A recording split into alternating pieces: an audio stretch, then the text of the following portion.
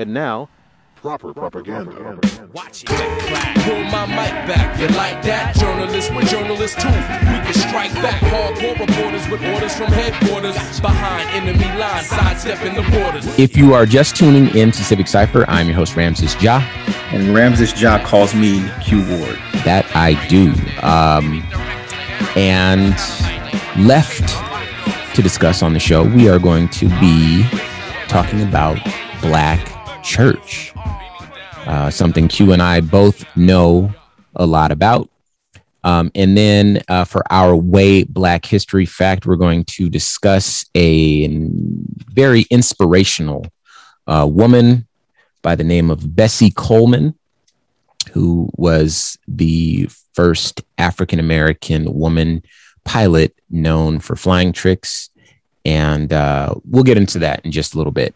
But first, we are going to discuss how to become a better ally. And this one is going to be a fun one this week. I'm going to play a video from TikTok, and all you got to do is listen. I saw this video the other day, and it was this white kid who went to a black barber for the first time, and he was talking about how it changed his life because it was the first time he got like a real fade and lineup. And I had a similar experience, but for me, it wasn't the first time I went to a black barber. It was the first time I went to a black church. Bro, we were in Florida, and I grew up in a Baptist church. We Googled a church nearby, and there was one that was like Mount Zion Baptist Church. So we were like, oh, we'll go there. But we pull up, right? And first thing I notice is I'm like, oh, there's so many colorful suits here. Didn't even realize they made like purple and orange suits. I get out, I walk through the door, right? And everyone's just like, oh, hello. I was like, hello. And I kind of look around. And I'm like, oh, I'm the only white person here. I was like, oh, dude, I think this is a black church. Like, I've heard about these, but I live in a small town in Southern Ontario. So obviously I had never been to one. So everyone comes up to me, most friendly group of people I've ever met. All these old black women are just giving me the best hugs, dude. Felt so loved, right? So I sit in my pew, service is starting.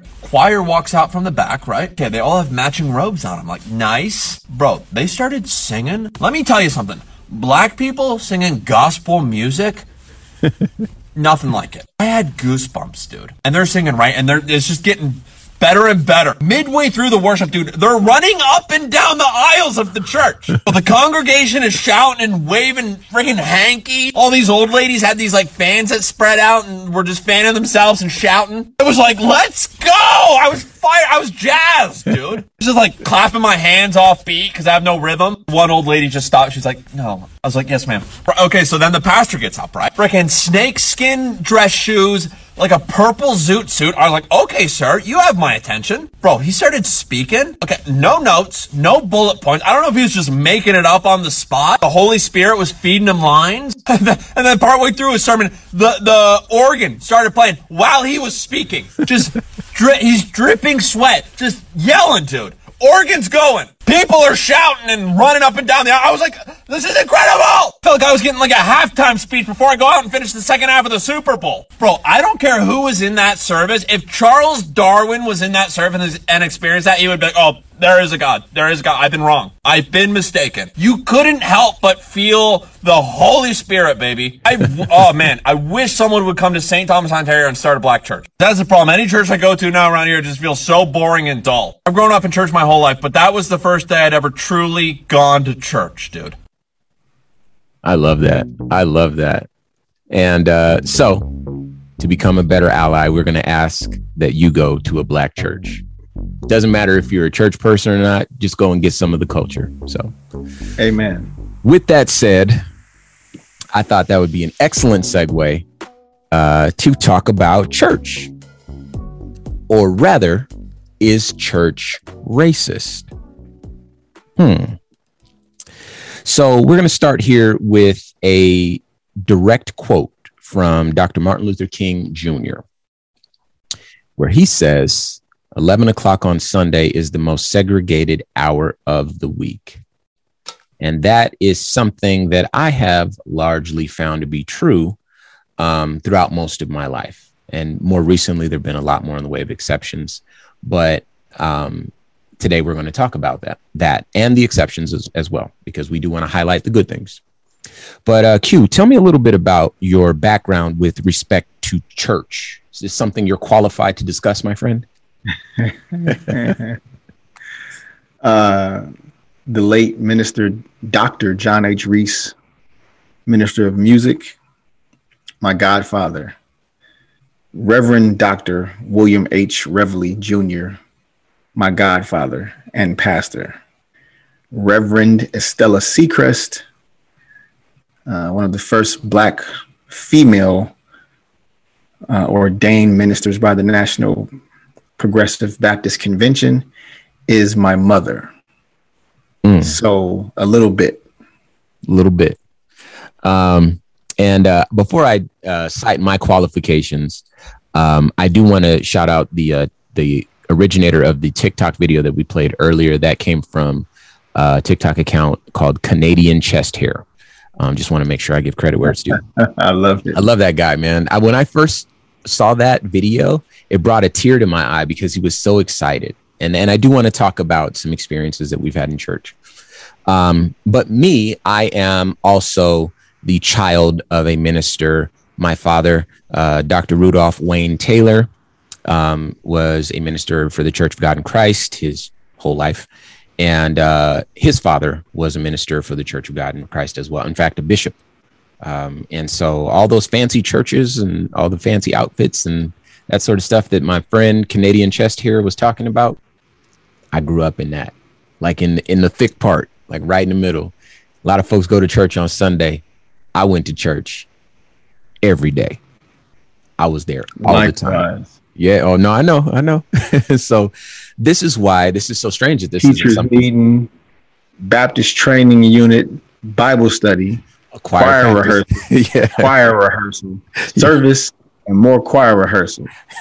Usher board meeting, like all of it, man. Usher board meeting, junior deacon meeting, junior trustee meeting, another choir rehearsal, teachers meeting.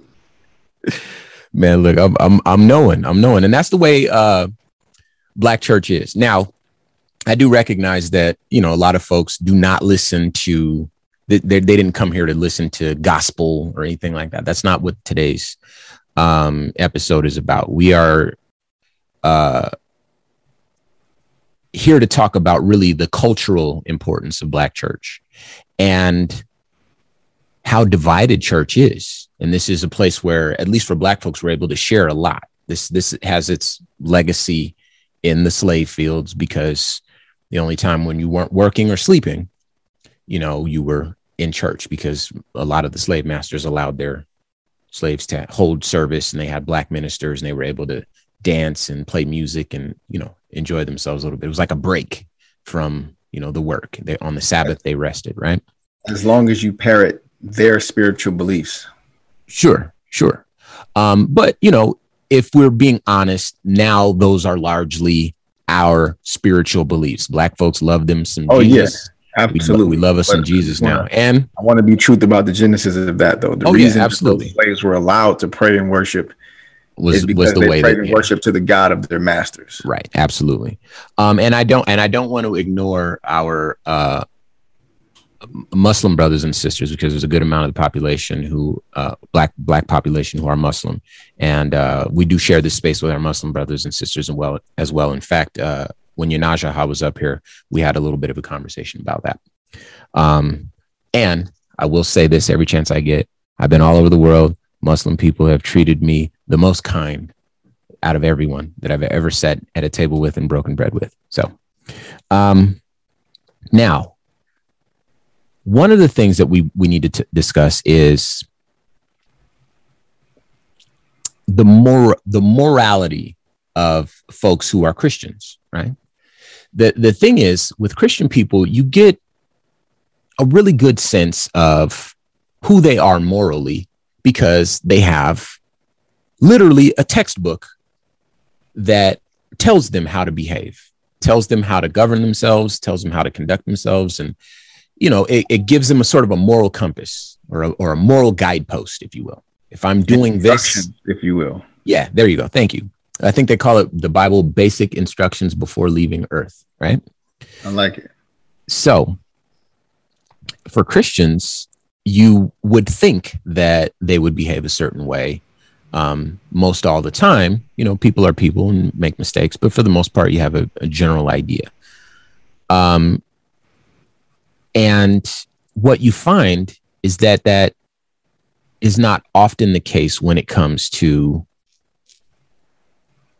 them suffering some sort of loss, be it perceived or otherwise, and the strange thing is that I believe largely conservative folks have been able to hijack the idea of Christianity, and really folks call them evangelicals, but there's a lot of folks who feel like a vote for a Republican candidate is a vote for Jesus, and just across the board, and they just believe that there's no two ways about it.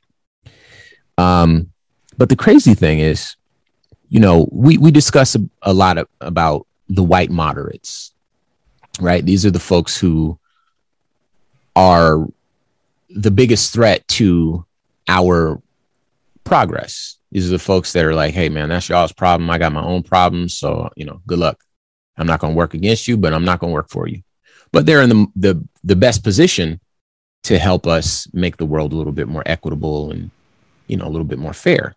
We're constantly reaching out to other radio stations and, so forth, and trying to have these conversations with folks, a lot of whom are white, moderate males, who, and then every so often we hear that sort of pushback, like, hey, you know what? I like what you're doing. It sounds great. I don't think it'll work here. And we know it'll work there, works everywhere. But one of the things that, in doing the research for this segment that I found out was that the legacy of the divisiveness in church, or not divisiveness, really the segregation in church, goes back to the civil rights movements, or rather it was well documented in the civil rights movement, but it also goes back to those slave fields. So during the civil rights movement, the question was posed, why didn't white Christians show up? And why are they so aligned with right politics? And I forget who his name is not really important, because why would we mention the name of someone who is so nasty? But, I didn't put him in my notes, but I remember the story and I feel like I should share this. There was a white pastor during that time who said, basically he was trying to say that, bluebirds hang out with bluebirds. Bluebirds date or mate with other bluebirds. That's what happens there. And that's the way God intended. Bluebirds don't, shares time and space with like monkeys or sharks or, insects or anything like that. They hang out with other bluebirds. And that's the natural order of things. And this is the way that God intended, right? So similarly, Black folks need to be with Black folks on Sundays. White folks need to be with white folks on Sundays. And we, both have our own relationships with God, but we don't need to mix in church, right? I'm so glad I don't remember this guy's name because I want to. The journalist in me wants to remember his name, but he doesn't deserve any credit, I don't believe. But you could see how for a person who's a white moderate, a person who really doesn't want to be bothered, that's a very comforting thought. They can be Christian, and then they have this little thin slice of flawed logic that helps them make sense of the world as it is, because they want to keep it that way, because they don't want to be bothered with the ugly reality of the situation, that other human beings, just like them, are enduring some stuff just because they were born slightly different, right? Now, we know, you and I, Q, hopefully our listeners know, and if not, hopefully we'll be able to educate them. We know that human beings aren't bluebirds. We're human beings.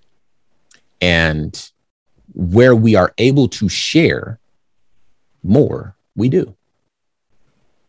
If we share language, then we can share more. If we share certain customs and certain ideas, is it the same God? Is it the same religion? Do we go to the same place at approximately the same time and offer the same relationship or cultivation of relationship with our higher power?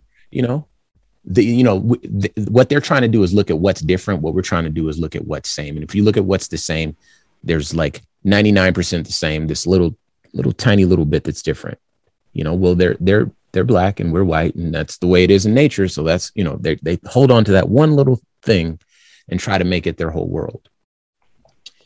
And that type of split during the civil rights movement, when there were the freedom riders and, you know, these church folks were coming out and holding up their babies to scratch at, you know, the protesters, and they were like, you know, throwing bottles and throwing rocks at these folks. You know, this is prior to MLK taking center stage. You know, it was church people, you know, in the South, especially, most of those people go to church. Right. And what you see is Christians out there behaving like devils. Right. Because they have this little bit of truth that makes them feel like they have some sort of superiority or something like that. Now, we know the civil rights movement is a long time ago, and we're dealing with a modern world today. But that racial divide still is present largely in a lot of churches, in a lot of communities. I'm not talking about newer churches whose sole purpose is to, like, I want the pastor to be a woman and I want the assistant pastor to be a black person, you know, like not talking about those churches, because those churches understand that you can do a lot more together than you can having the same old boring type of church. Right. And you can take some of the cultural nuances from different types of worshiping and make a more enjoyable experience. You know, the Bible says, if I'm not mistaken, make a joyful noise unto the Lord. Right. And like our brother Canadian Chest Hair mentioned in his TikTok video, I think that's one element that black folks definitely got down. If you go to a black church, you know, it's a very happy place. You know, folks is happy to be there. They run, they jump, they shout, have the time of their life. Right. Look forward to it. But then there's some other places where that is not the case at all. And unfortunately, politics and ideas about how we should interact with each other, how we should treat each other, is very much ingrained in that place. Now, I know a lot of us listening to this, we're not church folks, right? But we know church folks, so we have to know how to deal with church folks. Black folks, I have to say this, got it honestly, because again, when you're in those slave fields, you know, where your only social hour of the week is when you're at church, or just before or just after, that's where you're able to share a huge part of your humanity, because you're confined and relegated to just that, working or sleeping, right? As a slave with no freedom. So you share ideas, not just religion. You share jokes, not just religion. You share stories, not just religion. You share, you know, a lot of things. And so that's why in black churches, it's a huge pillar in the black community, because the legacy of slavery ensured that church would really be the great watering hole, if you will. And the same could be said, perhaps not as intensely, but the same could be said about, you know, white churches as well. And again, there's a lot of politics, a lot of ideas, a lot of beliefs that's wrapped up into those buildings and those fellowships, you know. And I think that there's really something to be said about going and visiting with some people who don't pray the exact same way that you pray, right? But there is something further to be said about going to a place where people do pray this exact same way that you pray, but perhaps don't look exactly like you. And that's what I wanted to talk about today. So before we go any further, Q, your thoughts, your reaction.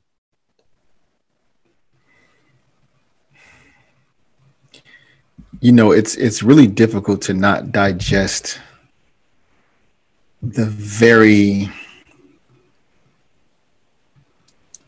blatant hypocrisy with some of our very, very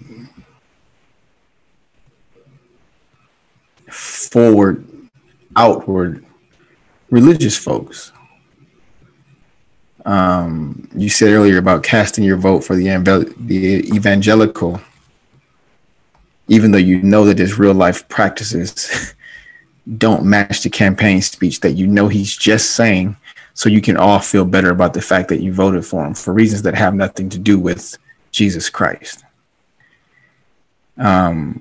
Across racial lines, however, the hypocrisy exists.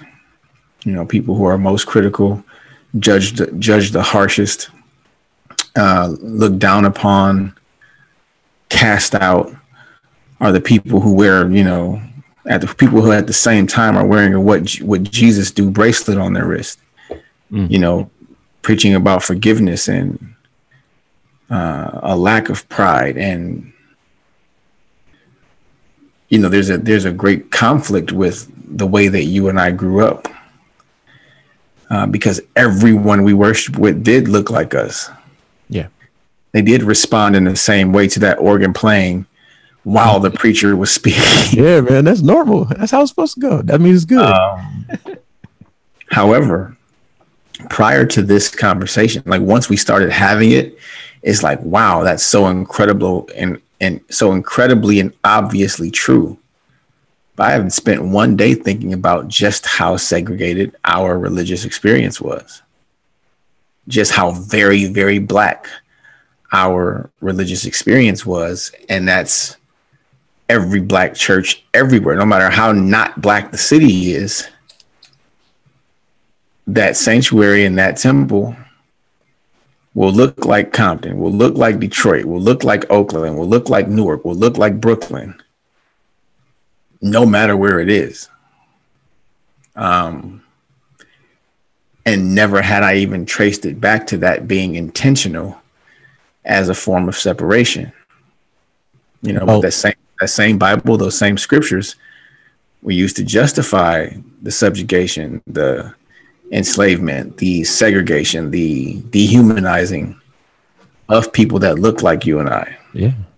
Which is why I touched on the point earlier. The only reason we were even allowed to sing and shout and make a joyful noise is because we picked up the book they told us to pick up. Their God, their religion, their worship. We adopted it. It became ours, but, you know, initially we didn't have a say-so. You want to hear something funny, Q? This was years ago. I think I was still in Dr. Westenberg's class, but I took an African-American literature class that she taught. And part of the curriculum was to read some of the sermons that the slave preachers would preach. And a lot of those sermons were about freedom, the children of Israel, God leading people to, you know, the promised land and out of their chains and out of their bondage. So it's just interesting that same Bible that was used to justify slavery, and that ended up ultimately, not the Bible, but the slavery and the practice and so forth, and how cultures come together and are shared, ended up, you know, creating a world where we're so segregated. That was the same Bible that these folks preach from in hopes of one day being free from the bondage they were in. But, you know, that's just kind of how it is. So I maintain, if you can, go to hang out with some folks on Sunday, and who knows, you might even enjoy yourself. So, and if you need some recommendations, reach out to us, no matter what city you're in. Yeah, just hit us up. We're at Civic Cypher, man. We know black folks, church folks always know some other church folks in some other cities. So, you know, I'm not going to say I know all the church folks, but I definitely know some black folks, and they are church folks. Shout out to my Aunt Angie one time. Anyway, it's time for the Way Black History Fact. What more can I say? I wouldn't be here today if the old school didn't pave the way. What more can I say? I wouldn't be here today if the old school didn't pave the way. I'm really excited about this one. Actually, I wanted to do this one a few weeks ago, but there were some other pressing things and I had to move some stuff around. But today we're going to discuss a woman named Bessie Coleman. This article I'm going to read comes from womenshistory.org. It was written by Carrie Lee Alexander, and I'll just kind of burn through it real quick. It's not too long. Bessie Coleman soared across the sky as the first African-American and first Native American woman pilot, known for performing flying tricks. Coleman's nicknames were Brave Bessie, Queen Bess, and the only race aviatrix in the world. Her goal was to encourage women and African Americans to reach their dreams. Unfortunately, her career ended with a tragic plane crash, but her life continues to inspire people around the world. Born in Atlanta, Texas on January 26, 1892, Bessie Coleman had 12 brothers and sisters. Her mother, Susan Coleman, was an African American maid, and her father, George Coleman, was a sharecropper of mixed Native American and African American descent. In 1901, her father decided to move back to Oakland to try to escape discrimination. Bessie's mother decided not to go with him. Instead, the rest of the family stayed in Waxahachie, Texas. Hopefully I got that right. Bessie grew up helping her mother pick cotton and wash laundry to earn extra money. By the time she was 18, she saved enough money to attend the Colored Agricultural and Normal University, which is now Langston. Shout out to Langston one time. Langston is a HBCU for our brothers and sisters who may not be Black or otherwise may not be familiar with Langston University. HBCU stands for Historically Black College and University. Earlier in the show, I mentioned the Morehouse University. That is also a historically Black college and university. She dropped out of college after only one semester because she could not afford to attend. At age 23, Coleman went to live with her brothers in Chicago. She went to the Burnham School of Beauty Culture in 1915 and became a manicurist in a local barbershop. Meanwhile, her brothers served in the military during World War I and came home with stories from their time in France. Her brother John teased her because French women were allowed to learn how to fly airplanes, and Bessie could not. This made Bessie want to become a pilot. She applied to many flight schools across the country, but no school would take her because she was both African American and a woman. Famous African American newspaper publisher Robert Abbott told her to move to France where she could learn how to fly. She began taking French classes at night because her application to flight schools needed to be written in French. Oh, this gets better. Wow. Yeah. Finally, Coleman was accepted at the Caudron Brothers School of Aviation in Le Crotoy, France. She received her international pilot's license on June 15, 1921, from the Fédération Aéronautique Internationale. Dang, I was like three different accents there, but bear with me. Sounded a little Italian at the end. Coleman's dream was to own a plane and to open up her own flight school. She gave speeches and showed films of her air tricks in churches, theaters, and schools to earn money.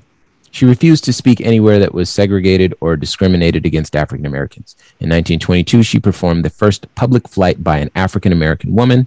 She was famous for doing loop-the-loops and making the shape of an 8 in an airplane. People were fascinated by her performances, and she became more popular both in the United States and in Europe. She toured the country giving flight lessons, performing in flight shows, and she encouraged African Americans and women to learn to fly.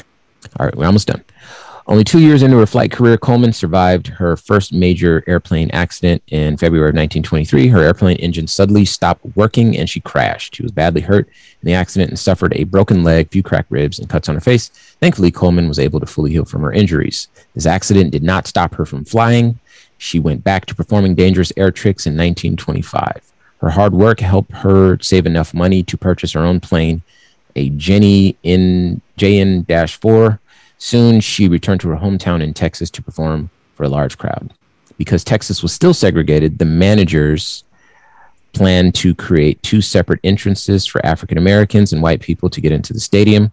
Coleman refused to perform unless there was only one gate for everyone to use. Talk to him. I love that part.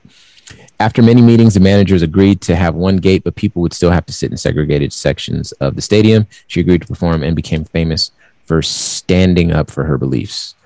She had a plane crash. I'll skip that part. Her death was heartbreaking for thousands of people. Famous activist Ida B. Wells performed at the funeral to honor Coleman in Chicago. In 1931, the Challenger Pilots Association of Chicago started a tradition of flying over Coleman's grave every year.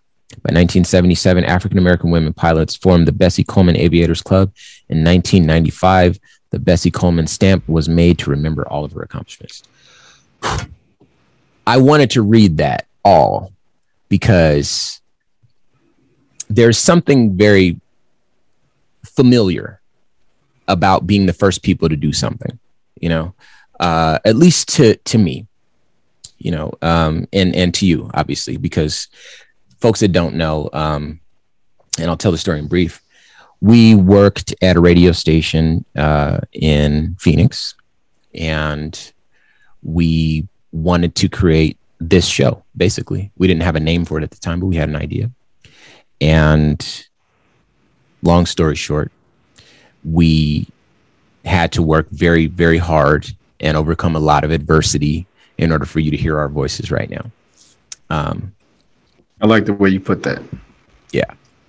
And I think at the end of when everything's said and done, our contribution, we're not pilots, so our contribution won't be that we were the first pilots to do anything, but maybe we'll be the first, people to create a show, a Black show that is largely tailored to non-Black people about, helping them to become better allies and to give them a glimpse into what it's like to process events, Black events, and, have a little bit more empathy in the dialogue and hopefully grow together as brothers and sisters. That's really what we wanted to do. And, there have been some challenges along the way, and I'm sure there will continue to be challenges, but there's a lot more optimism with our story and a lot more optimistic pathways that are continually presenting themselves to us. And we're very grateful for that.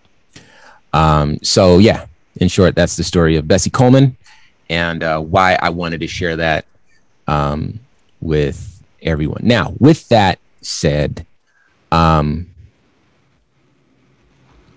I do want to make sure that everyone knows that if you want to listen to this show in its entirety, let's say you got it halfway through, you can check out our website, civiccypher.com.